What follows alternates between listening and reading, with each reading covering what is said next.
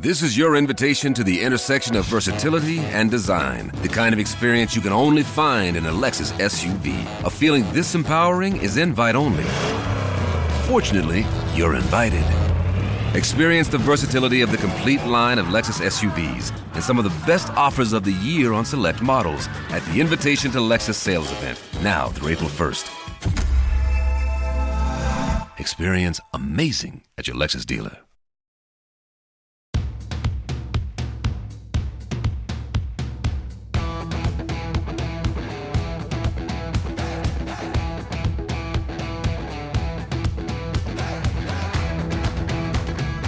Welcome to the Start Me Up podcast, part of the Sexy Liberal Podcast Network in association with Mother She Wrote Media. I'm your host, Kimberly Johnson in D.C. Today, my returning guest is D. Earl Stevens. He is the author of Toxic Tales, a caustic collection of Donald J. Trump's very important letters. He's the former managing editor of Stars and Stripes. He's a Navy vet, a prolific writer, and I'm excited to talk to him. But before I do, the Start Me Up podcast is independent, listener-funded, and woman-run. Visit patreon.com/startmeup to see the variety of tiers offered, including the option to get 2 bonus What's Up episodes per week. Kind of like my online journal where I get a little more personal and talk about whatever is on my mind. There's also an ad-free tier with a much shorter intro. Just visit patreon.com/startmeup. Now please enjoy my conversation with D. Earl Stevens. Welcome back to the show, Earl. Hey, Kimberly.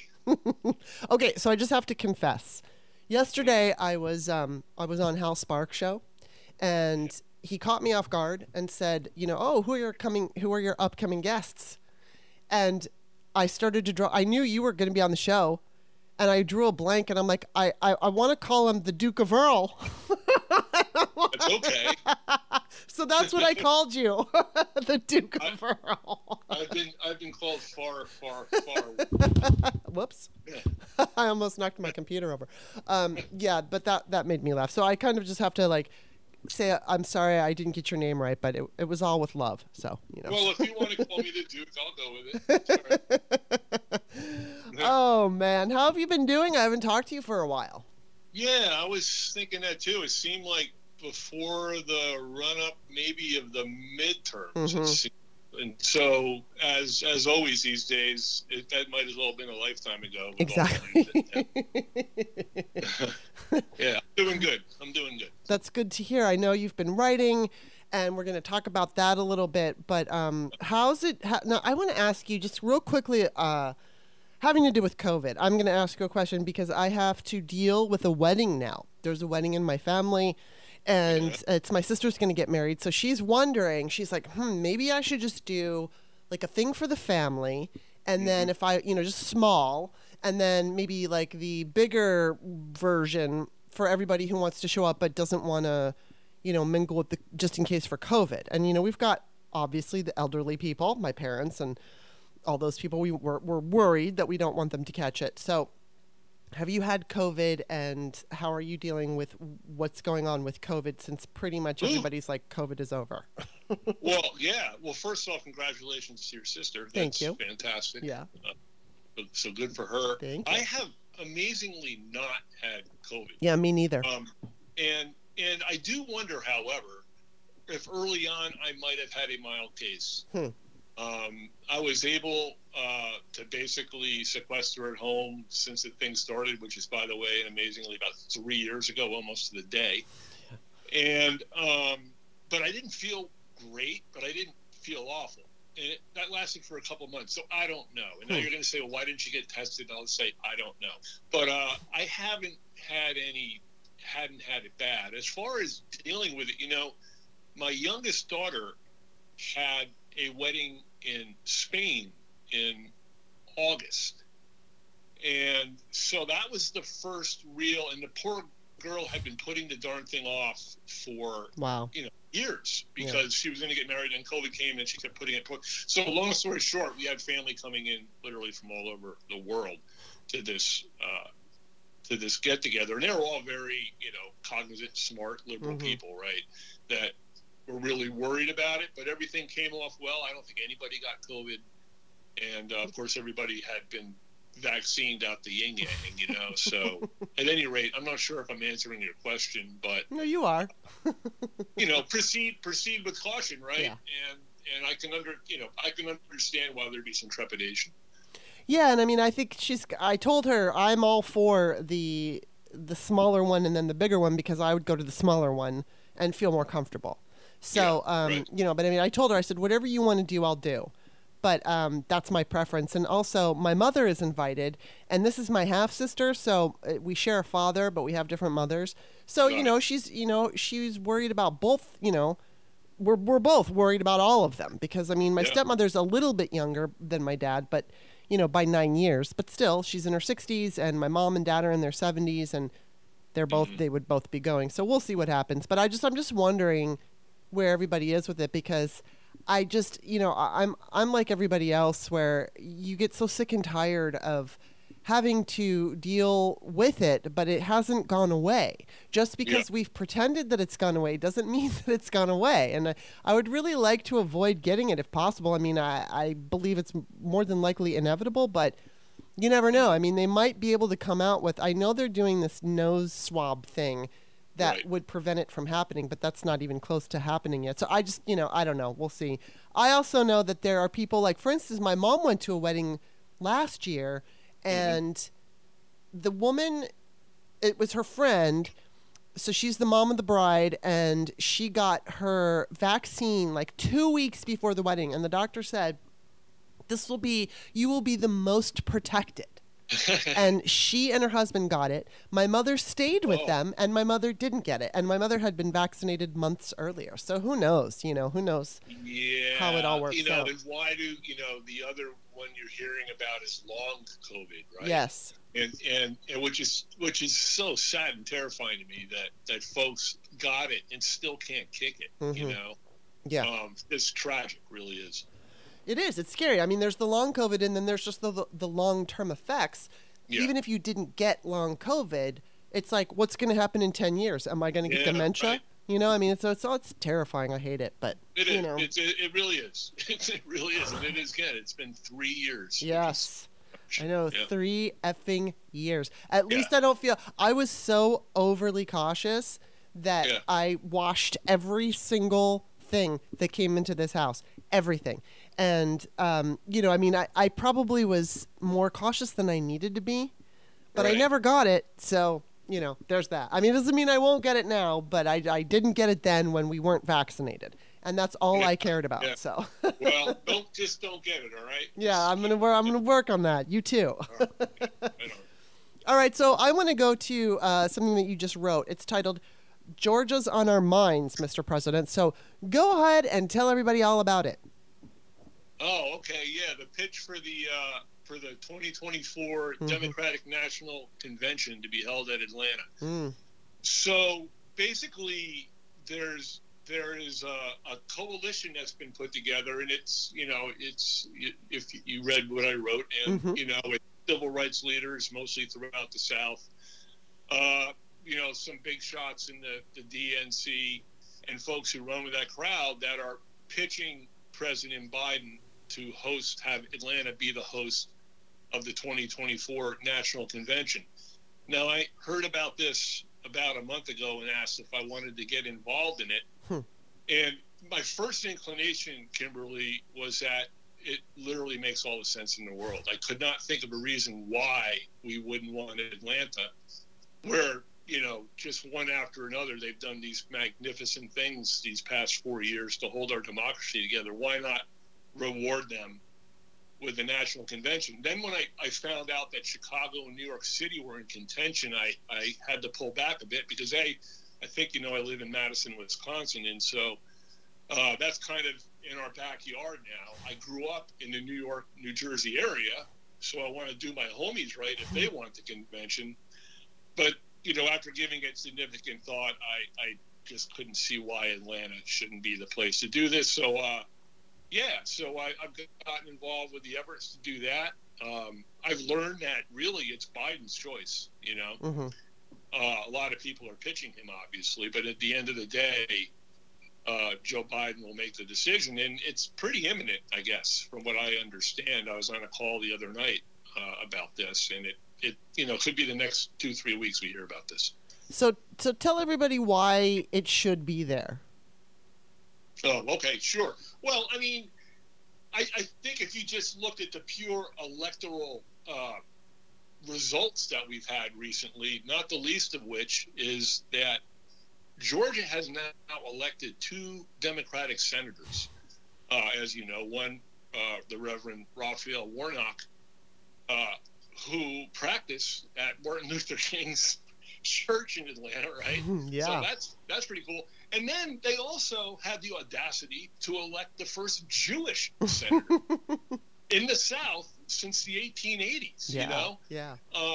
And so the people, mostly in Atlanta, but I think throughout Georgia, have done just an unbelievable job against unbelievably tough circumstances, as you know, suppress vote, etc., to get Joe Biden elected, and help get Joe Biden elected in 2020, and help get 2 Democratic senators elected. One, again, Warnock, who was just reelected in November to 6 beautiful years. And then finally, the legacy of John Lewis and Andrew Young, Stacey Abrams, Martin Luther King, as I mentioned, Jimmy Carter. It just sings to me. It just seems to be so poetically justified to do this, and not to mention, it would help the economy down there too. Yeah, in a big way. Yeah, no, it sounds like it's going to happen, and I've seen the push for it on the internet, and I love your piece, and so we'll see what happens. But yeah, it looks like it's going to. I think Georgia is really a really perfect representation of this country right now for so many reasons, and it's so important and vital to where we land. And it's the ongoing quest to preserve the democracy we have, the democratic republic we have. Agreed. Doug Jones, the Senator Doug Jones from Alabama, who I wouldn't mind being our attorney general, but that's another story, was on a call the other night, and he's really pushing the fact that the future of the Democratic Party is in the South. Yes. And I had to think about that. And I think he's right. Me too. Can you imagine if Georgia just gets into the blue column consistently? We know North Carolina is just so close. Yeah. Right. It's that close. What the hell is going on in Florida is anybody's guess. I guess the DNC down there, from what I hear, isn't maybe what it ought to be. I'm not conceding Florida. I just think they're batshit crazy right now. But so anyway, getting back to Jones' point that the future is in South, I think that's right. I think that that's where the demographics are shifting. Easy for me to say, and I do think in 10 to 20 years, places like Georgia will be known as solidly blue, which is mind-blowing, but I don't see how that trend gets reversed. Yeah, and I keep thinking back to there was a certain state, and it might have been Texas. I think it was Texas, where voters were saying, I think it was the first time that Beto got real close. He ran and he got close, but he didn't win. Yeah. And voters were just basically saying, we really didn't even feel that we had a chance, so we just didn't vote. Yeah. And now that they're seeing, and this is happening, I think, in many red states. I mean, obviously there's still suppression and all that, but I think people, when the Democratic Party makes, I think it's a mistake for the Democratic Party to leave a state behind. Now, I get that they have a certain amount of money and they have to spend it strategically. I obviously understand that, and they can't spend it all equally in all the states. So they have to decide what state can they win and this and that. But I think it's a huge mistake to let some of these red states fall behind, like Texas, because there's a lot of liberals in Texas. And, there's been all this suppression and stuff. So if there's a way that we could ever get this voting rights bill passed, we would start to see these red states turn either purple or blue, like you're saying. Yeah, you're making a really tremendous important point. And let me give you an example the other way, where Pennsylvania, basically Republicans had given up on winning Pennsylvania in the presidential elections. Every year they talk about it, my whole lifetime. They were going to win Pennsylvania, and then they lose by 4 or 5 points, right? Yeah.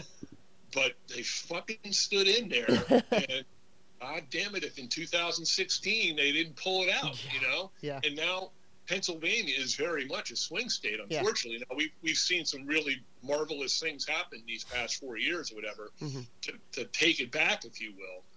But Republicans didn't give up on Pennsylvania anymore, as you're saying, that Democrats should give up on Texas. Yeah, and I think the most important thing here, I mean, we always focus on the big stars, the people who are running for Senate and the House and everything. Yeah. But what David Pepper consistently points out is that we have to focus on the state level races, because that's where that's where they're deciding whether abortion is legal or not. And, whether it's abortion or trans rights or healthcare or whatever it is, it's the states. And I think the Democratic Party absolutely needs to get their focus, just like the Republicans have been doing for decades, focusing on those state races and then, giving more attention to these red states, because there's lots of liberals there and they just don't even feel that they are represented. They don't feel like, well, if I vote, it's not even going to matter because of all the gerrymandering and because of all of this. And it's like we have seen now that even in Texas with gerrymandering, we're still seeing closer races than we ever thought before. If there is attention, Beto was a big national figure, so he got lots of attention. And then we saw, unfortunately he didn't win, but it's like we've seen they're closer than we would have ever imagined they could be. So, oh my God. Yeah. And okay, now here, I got to get off talking about that because I want to ask you something. Now I was on House Sparks' show yesterday and he asked me this question, and I kind of posed this to all of my guests, but I'm curious, and then I want to throw something in at the end after you say what you need to say. Okay. But now, we've all been through, 2015, the escalator, Trump comes down, and all the shit that went down. We're familiar with that. And then we've had 2020, and then we just had 2022. Now we're looking at, unfortunately, the Republicans won the House, and I'm trying to keep my mouth shut about what I want to say about it. But they won the House, and they're acting like fascists, and they're acting like they're not like acting like German Nazis who put people in ovens. So I want to be clear, but they have the Nazi ideology that led up to that. So with all that said, and how they're behaving, and clearly they did not learn their lesson and speak to voters in a way that's sane. Where do you see things going from now, between now and 24? As far as the electorate and what? Yeah, I know it's hard to make predictions, but based on the climate that we're in right now and what you're seeing, how do you see the next 2 years playing out? I'm actually scared and very encouraged. Me too. Yeah, because a bad result is an absolute terrifying result. However, Democrats have been winning a lot of elections. Now, you're right, we lost the House, but come on, we were supposed to lose by 30 to 40 seats, right? That didn't happen. I think he says, in parentheses, very hopefully, that there is some clear air out there and that there are people, actual independents, and even some Republicans who aren't signing off on this fascism, right? Yeah. That aren't going to go all the way there. One of the great ironies to me of the 2020 election was that Republicans actually did very well in that election. Yes. I think that defunding the police hurt the Democrats and stuff like that. But Biden won he won a landslide, but it was close in all of these races. We barely held the House. People forget that. We lost many seats in the House in 2020. Yes. The only Republican who really did poorly was Trump. Yeah. Good point. He blew it. If he had run as well as most Republicans were running in that race, he terrifyingly would have won. Yeah. And so that tells you right there that I think that there people are only going to go too far with this. That's my hope. So you're asking me what I see. Yeah. It's warfare. It's we're it's not too much to say that we're literally battling for our democracy. Oh yeah. Totally. Yeah. 100%, 100%. I mean, and this is here's what I'm seeing and what I'm thinking, and I almost don't like saying this because of the way it's going to sound, but when it came down that they were going to kill Roe, I was part, terrified, yes, because of other people. Not for myself per se, because I'm not going to get pregnant and worry about having to, I'm over that part of my life. But it's terrifying to know that women are going to die. And people who are pregnant are going to suffer and be afraid. And, all the things that have come from this are absolutely horrible, and I knew that. But on the other hand, what I saw was an opportunity, because it's very clear, and this is a drum that I'm just going to beat and beat and beat. It's very clear that when people are comfortable, they don't vote. And so, you have half the country and they're asleep all the time. They don't vote. Well, killing Roe woke a lot of these people up. It didn't just wake women up. It woke up. I'm not going to say woke up, but I mean, Gen Z was paying attention because they have other issues that they care about, whether it's the climate or the student loan, or there's a number of things that the younger people are caring about, but they absolutely cared about reproductive, bodily autonomy. And so, and the guns and all of that. So I think that what I'm hoping is that the behavior from the Republicans, while it's threatening and legitimate, there's like a legitimate fear of, they can't win. We have to make sure they can't win, because they will take us into fascism. Absolutely. But I do see this, like, the worse they behave, I think, is, even though it in the short term can be awful and dangerous and scary, I think it could benefit us in the long term, because it's going to make people pay attention. And that's really what it's all about, because the Republicans are just going to continue to behave in such a way. They are discriminatory, they're bigots, they're sexist, misogynist, all of it. And they've been that way for a long time, but it hasn't been so obvious. It's so obvious now. And the more obvious they are, I feel like it serves democracy. And I don't know if I'm wrong, and I guess we'll find out. But I do feel I would rather have, I'd rather Hillary win, and, we could just continue going on being a normal country. But that didn't happen. And so sometimes it takes really awful things to change it up, to make us, it's like you don't know what you got till it's gone.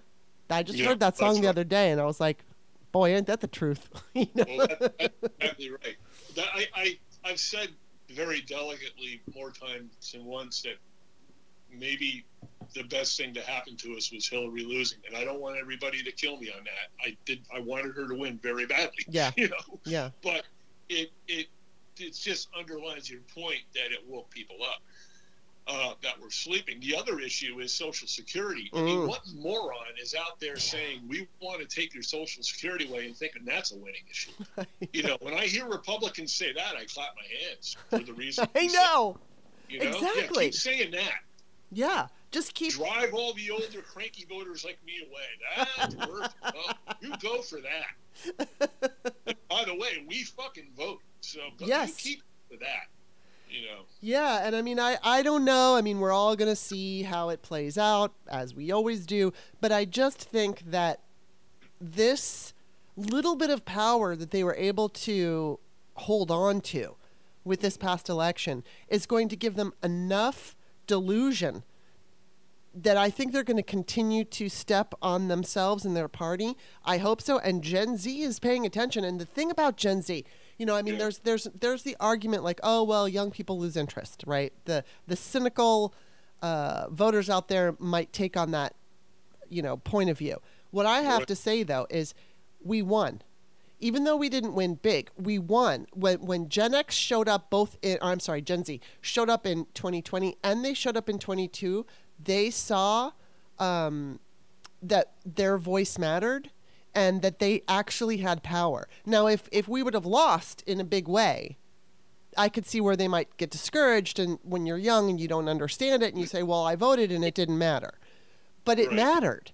And I think when you're young and you participate in an election that you're extremely passionate about, that is driven by fear, because the Republicans are scaring us, and you actually see, oh, look what we did. I think you're a voter for life. I think that's right. I think, when during these past midterms, of course, Madison, I am coining the phrase Madison is a capital of democracy. That's mine. You can use it away if you want, but I mean, we are badass liberals in this town and in this county, and I can give you more numbers than you could believe to back up those points. But the point, going to your point about the younger folks, we had some big midterms, as you know, here. We had governor's race. We lost to Ron Johnson, which it's hard for me to even talk about. Yeah. But I was worried because you hear about, midterms, party in power doesn't do very well. And so we had a big event in town. I think Elizabeth Warren was in town.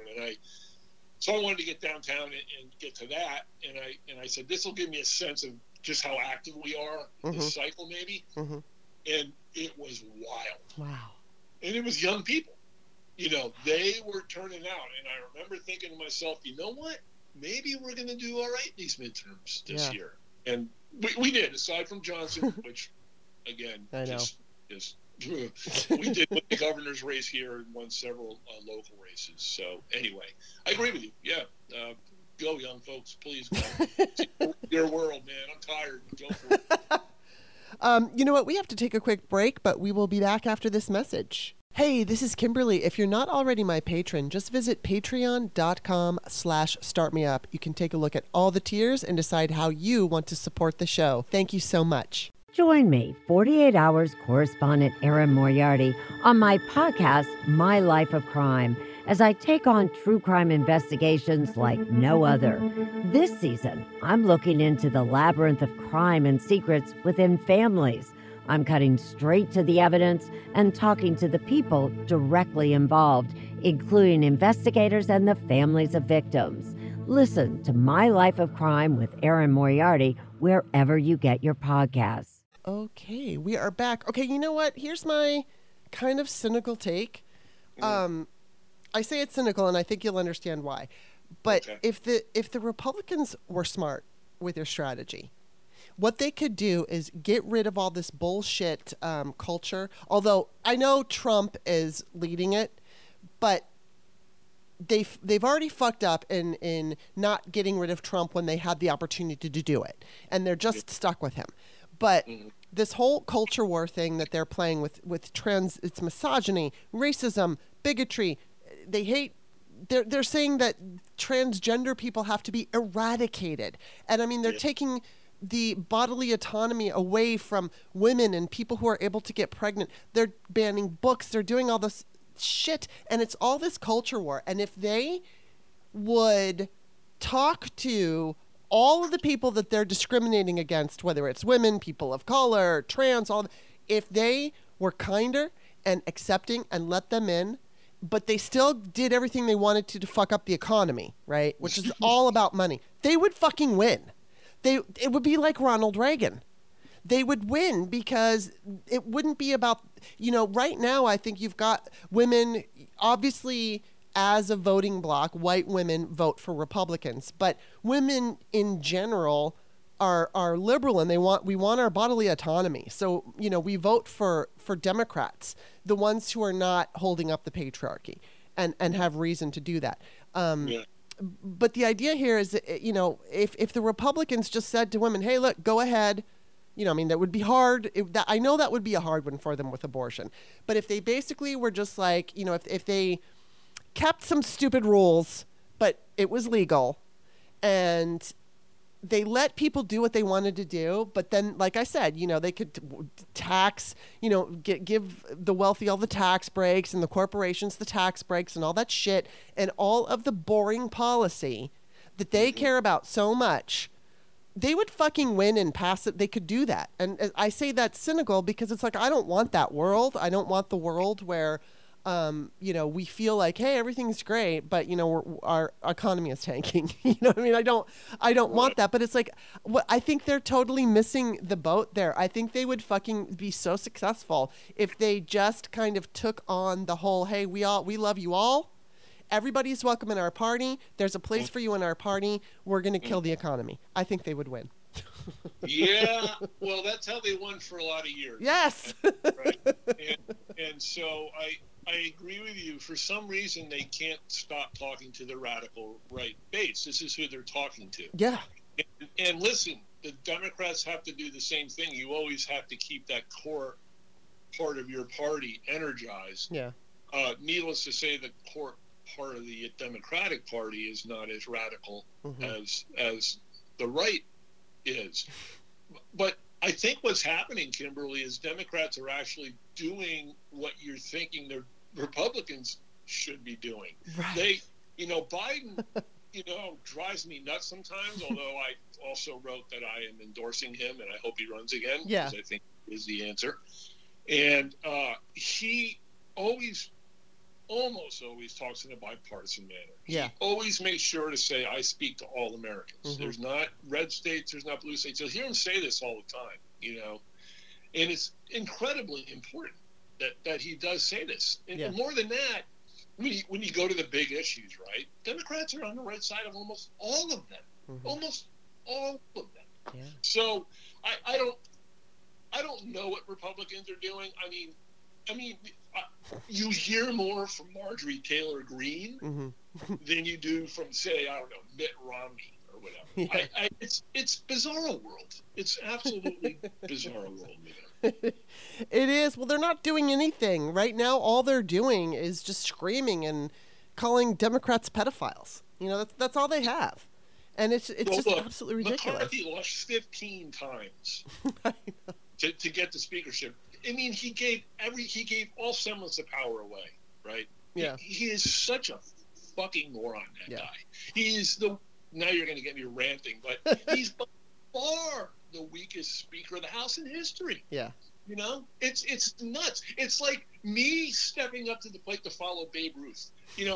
We had Nancy Pelosi in there for 4 years, and then the years as a Speaker under Obama, who in my mind is the greatest Speaker of the House. I agree. So you go from that to McCarthy? I mean, holy hell. I know. It's so fucking bad. Oh my God. It's embarrassing, really. It's embarrassing. He doesn't know what he's doing.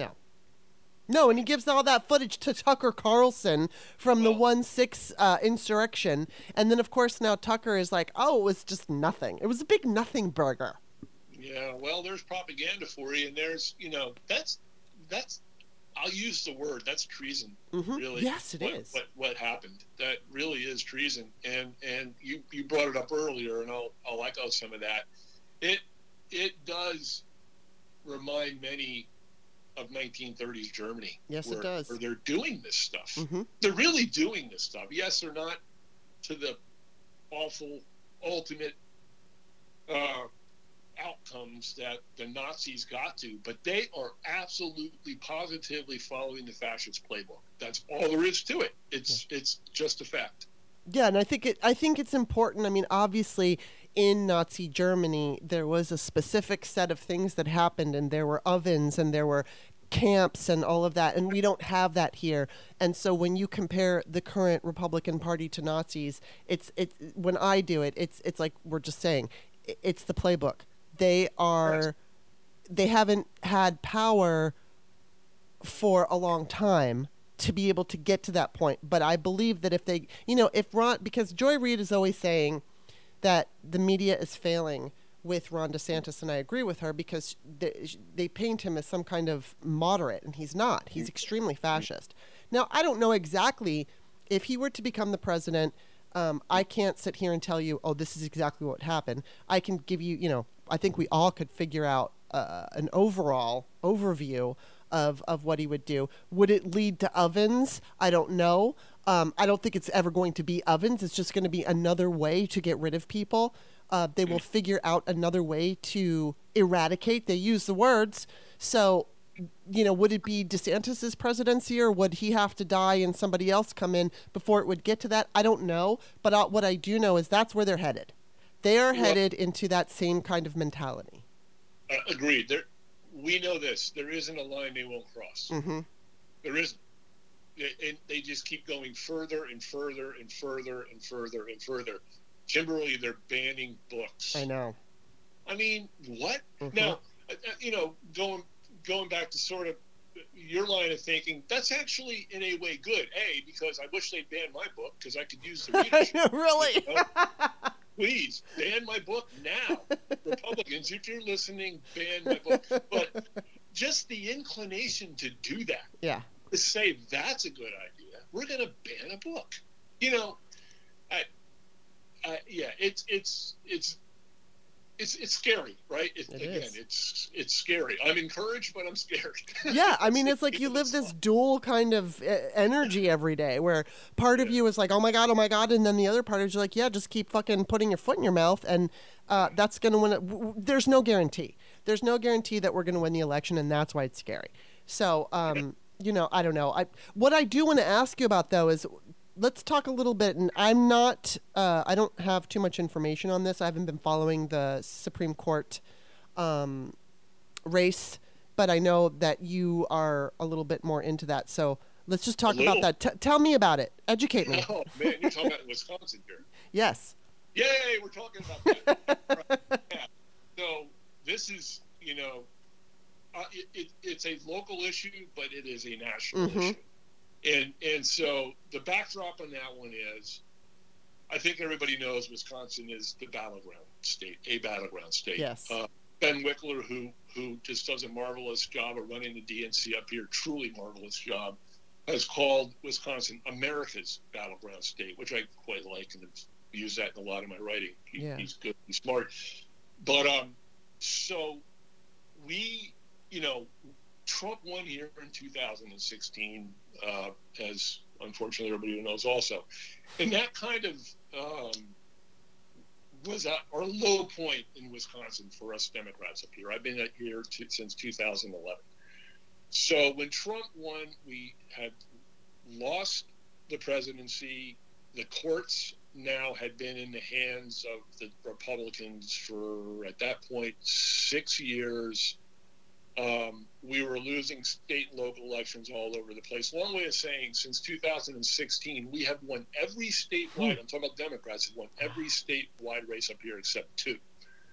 And we got mad and we got energized for reasons you talked about. Because of all the things that happened, they pissed us off and even showing up at the polls.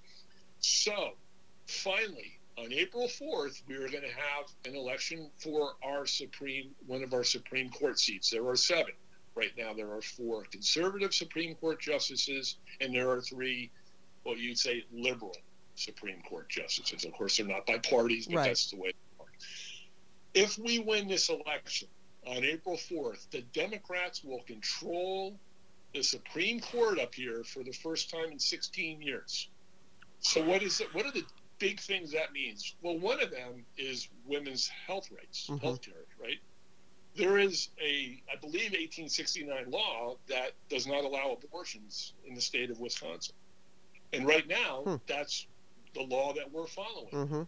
We get the Democrat, well, I gotta be careful, the liberal Supreme Court justice elected here, that's going bye-bye. Wow. The other thing that it's going to do, there's 2 really big things. The other thing that winning this election will do for us is we can finally look at getting fair maps up here. We have been gerrymandered out the ass in Wisconsin. The electorate in Wisconsin votes roughly 54 to 46% to the left, and our state legislators are at 66% to the right. Now, how the hell does that make sense, right? Yeah. So, right, we're just screwed. So if we can get the Supreme Court, and if we can get, and the person people need to send money to and support is Janet Protasiewicz. It's a hard name to say, you know, but Janet Protasiewicz, Janet for Justice. We have to get her elected up here in Wisconsin. If we do, you will hear me yelling and screaming from here, you know, because we will have the governor's seat, which we won again in the midterms, which is huge. We will have the Supreme Court. Tammy Baldwin is our senator. We can look at fair maps, and women's health care rights are going to be protected. So there you go. And then one more plug, Kimberly, if you don't mind. I just as I said, it is national. Picture, if you will, this awful scenario where Donald Trump is somehow running for president again. He belongs in jail at any rate. he is. It's a close race. He's him and Biden are neck and neck, and the race is too close to call, or it's within the bounds for a recount, which is very possible in Wisconsin. If you have a conservative Supreme Court, Dan Kelly tried to worked with Republicans to send fake electors along in 2020. He is who Janet is running against. Wow. Picture if he is in the Supreme Court and is 4-3 conservative and Trump is pushing them to overturn the election here. What do you think will happen? Yeah. With the Supreme Court nationally being conservative. Yeah. It's a nightmare. It could literally, not a stretch to say that it could alter the outcome of history if we don't do what's right up here and get a liberal Supreme Court justice in there and get the fucking courts for the first time in 16 years. It's gigantic. Yeah. I mean, you know, I gotta say, and I fear saying this because it's not about being wrong. I've been wrong plenty of times before, so I don't care about being wrong. It's that I don't want to be wrong in that I want democracy to be saved. But I seem to feel like despite the fear, despite the craziness, I don't know, I have this optimistic, hopeful outcome. Like, I feel like it's going to be okay. And I don't even know what that means because I don't know. But I will say that it's different than what I've been experiencing because up until 2022, I mean, even on the night of the election, my poor audience has heard this before, but I mean, you know, I was feeling pretty good and I was feeling optimistic. I'm following Simon Rosenberg, Christopher Boozy. They're all saying it's not going to be a red wave. And, you know, we might lose the House, but it's only going to be by a little bit. But we might, you know, so I was really on board with those people. And then Mary Trump asked if I would be on her show that night, right? Election night. And so I was doing okay until, you know, and she didn't do it until like 8 o'clock or something like that. And so I made the mistake of I ate dinner. And I watched some of these returns, and it was just in time for DeSantis and for Marco Rubio to win. Now, I know it's Florida, but those were not gerrymandered races. So I felt like I was punched in the gut, and I got really scared, and I went into this very dark place. So then I go on Mary Trump's show, and it's funny because she wasn't there yet. And, you know, on her show, there's a whole bunch of guests. And the only two people who were in the waiting room, it was me and Jennifer Rubin, and it just cracked me up because I was like, oh my God, it's just me sitting here. So I just started, you know, freaking out. And I'm telling her, I'm like, please talk me off the ledge. Please talk me off the ledge. And so she kind of talked me off the ledge, kind of. But then, you know, Mary Trump came on, and Mary Trump felt exactly the same way I did. She was just sick. And the conversation that we were having about this show was how election night used to be kind of fun. And, you know, if you lost, it sucked, but it was okay. But now if you lose, it's fascism, so it's not okay. It's just like, oh my God. But, you know, so really up until, you know, Trump came down that I was afraid with Sarah Palin, but then, you know, we got Barack Obama. I saw how Democratic voters thought it was enough to have a black president, and they didn't show up for him in the midterms. And that was upsetting to me, but we still had a Democratic, I mean, things were still fairly normal. Then Trump comes along and he changes, you know, all of us. We all know what it felt like when he won that in 2016. It was awful. And then all those years and watching what happened and just constantly living in fear. And now I just have this, I don't know, it's like I don't know if this is some kind of, I don't want to call it a premonition, but like feeling like I feel like the energy's changing and then it's benefiting us, but I feel like there's good. And I don't know what that means, but I'm hoping that it means something. You know? No, that's a lot. I'm glad to hear you say that because I need to hear that too. You know, I'm superstitious and cautious at the same time about if I feel good about something, I generally I'm not saying it out loud, which is weird, but I won't. So I'm going to break a rule here based on what you just said there. I hope I don't regret saying this, but I feel very confident we're going to win this race up here in Wisconsin, which I can't even tell you how much that's going to mean to the hardworking liberals up here that have busted their ass up here to right all of the wrongs. Like I said, we have won every fucking statewide race up here except for 2 in the last 7 years, right? Yeah. So we're kicking ass, and I think that we're going to win on April 4th, and I think we're going to win convincingly. Wow. Which is really terrifying me. When I say convincingly, I mean in Wisconsin, like if you win by 4 points, you have just smashed your opponent. Yeah. I think that's going to happen. And here's the reason why, Kimberly, because we have put the work in. We are organized up here, man. We're badass. If you called an election in an hour, you'd have millions of people at the polls. They wouldn't care what it's for. You could say, we're calling an election to plant a tree. And you'd have people run into the answers. Where do I vote? It's really inspiring. Wow. How and people need to know this in America. We're not fucking around up here. Yeah. We take this very seriously. So in your spirit of optimism, I am feeling pretty optimistic and tired, as you can hear in my voice too, because we have worked very hard up here. Yeah, and I think, one of the things that I feel is important is to keep up that optimistic point of view, because, optimistic doesn't mean you're fooling yourself. It doesn't make you into a Pollyanna. It just means that in hard times, you believe you can overcome them. And, you're still going to have to deal with, all the crap, and it's not going to mean smooth sailing.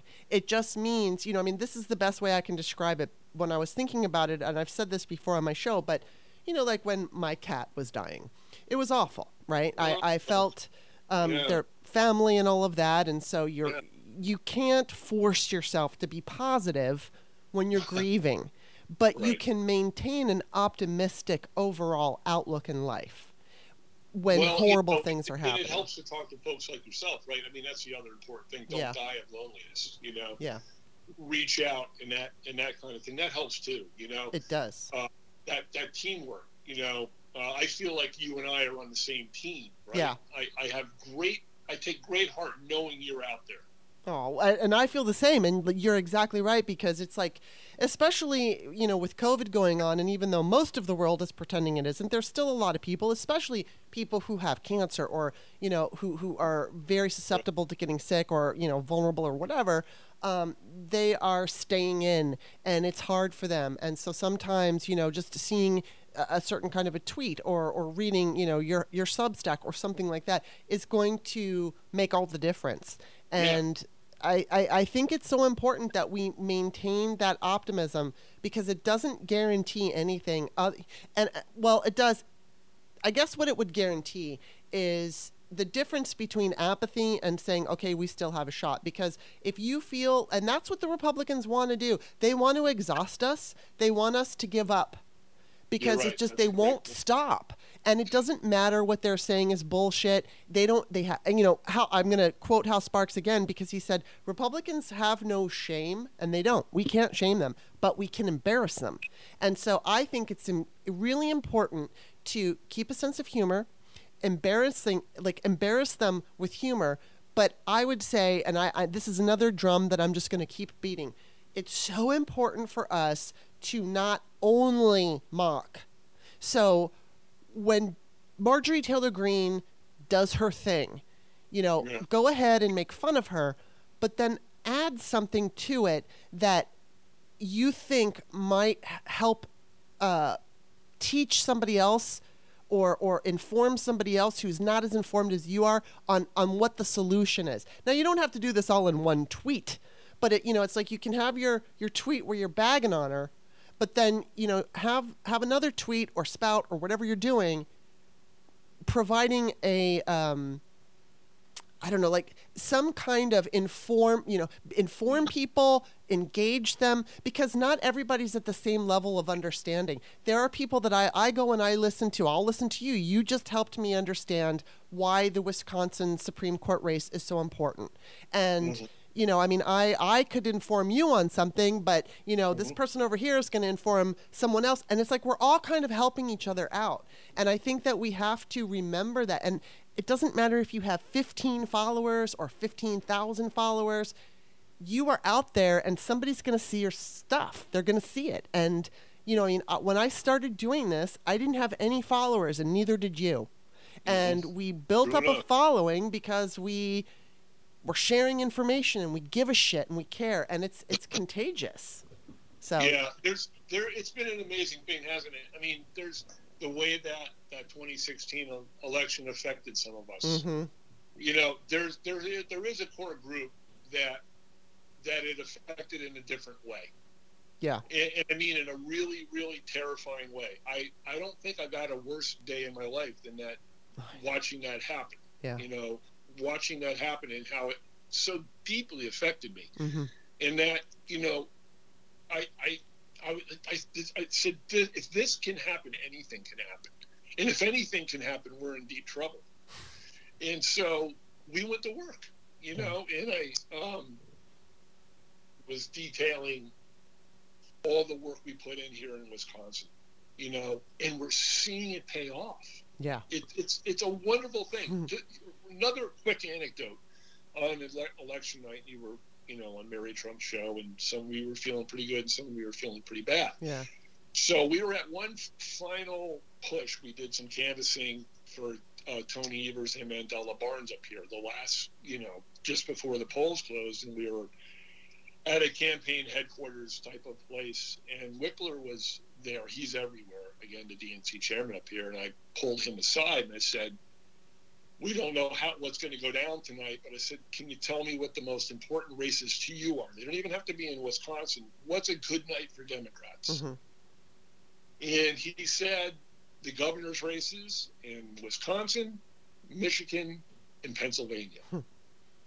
Well, guess what? Democrats won the governor's races in Michigan, Wisconsin, and Pennsylvania. Wow.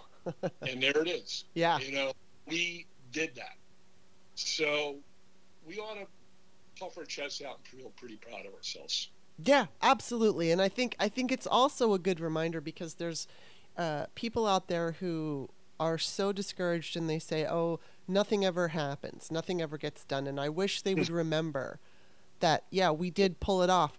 Actually, Democrats have pretty much pulled off every election since Donald Trump came into office. I mean, of course, there's the individual races, but in the bigger picture, there have been elections every year. There's always elections. And so 2017, 18, 19, 20, I mean, all of them, Democrats did very well.